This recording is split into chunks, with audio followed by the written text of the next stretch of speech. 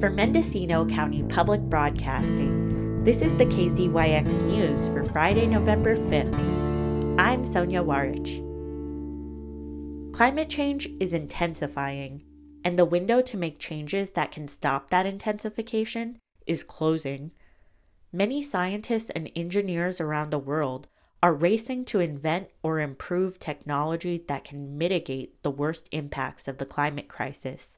One of those technologies is being tested in our own backyard in Jackson Demonstration State Forest.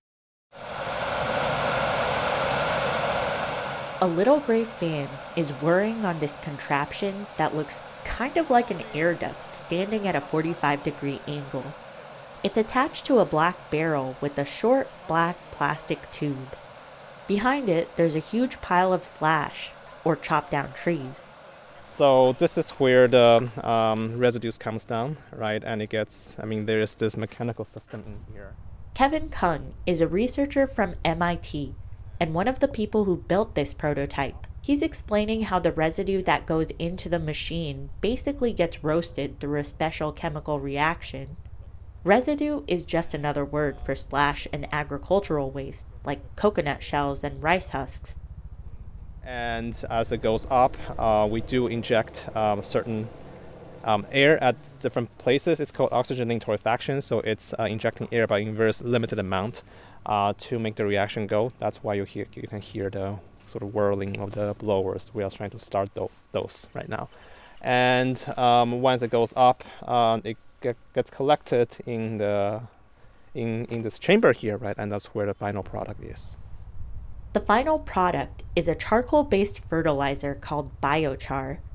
That's not the only thing the prototype makes, but has been a focal point for Kung and another researcher named Vidyut Mohan. The two of them started a company called Takachar to make small-scale, low-cost portable systems that can latch onto the back of tractors and pickup trucks, and that can deploy to rural, hard-to-access regions. This prototype offers big hopes for reducing the risk of catastrophic wildfires locally and air pollution globally. It takes things that loggers and farmers would otherwise burn, like slash and agricultural waste, and turns it into things they can sell, like biochar. So biochar is simply charcoal that has been made intentionally for the purposes of adding to soil. Dr. Caroline Masiello is an expert on biochar from Rice University in Texas. She says people have been putting charcoal in their soil for thousands of years. When I moved to Houston, I went to the local nursery and I noticed they had big bags of charcoal out, and I asked the guy, "Hey, so tell me, why are you selling charcoal?" And he said, "Oh, you put it in the bad gumbo soil here and things grow better."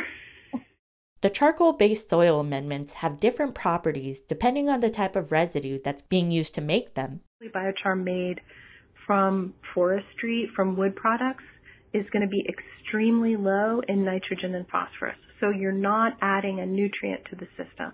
But it does add reactive surfaces to the system, and those reactive surfaces do a good job holding on to nutrients.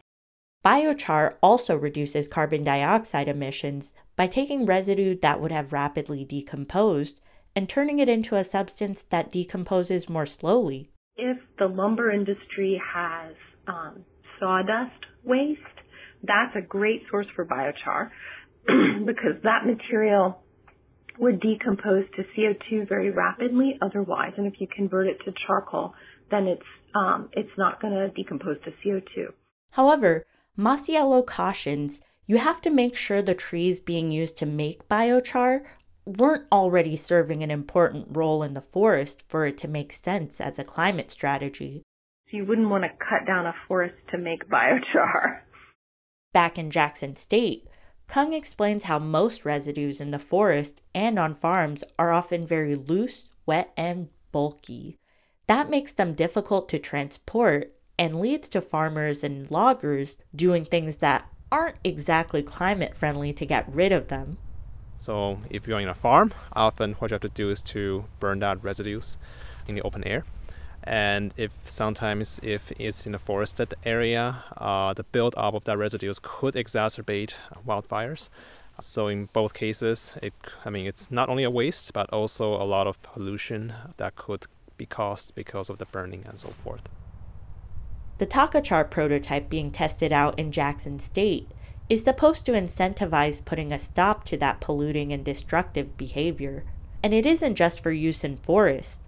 The technology has already been successfully used in a pilot program with 5,000 farmers in Kenya.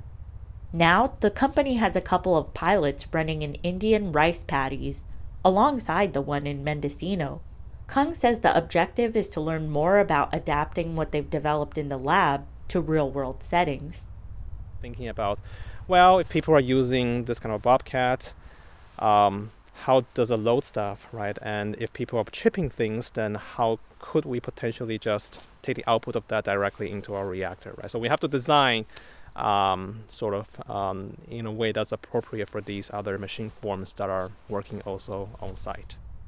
To learn more about the biochar prototype, visit KZYX's Report for America partner, the Mendocino Voice, at mendovoice.com. For the KZYX News, I'm Sonia Warich. For all our local coverage, with photos and more, visit kzyx.org. You can also subscribe to the KZYX News podcast wherever you get your podcasts.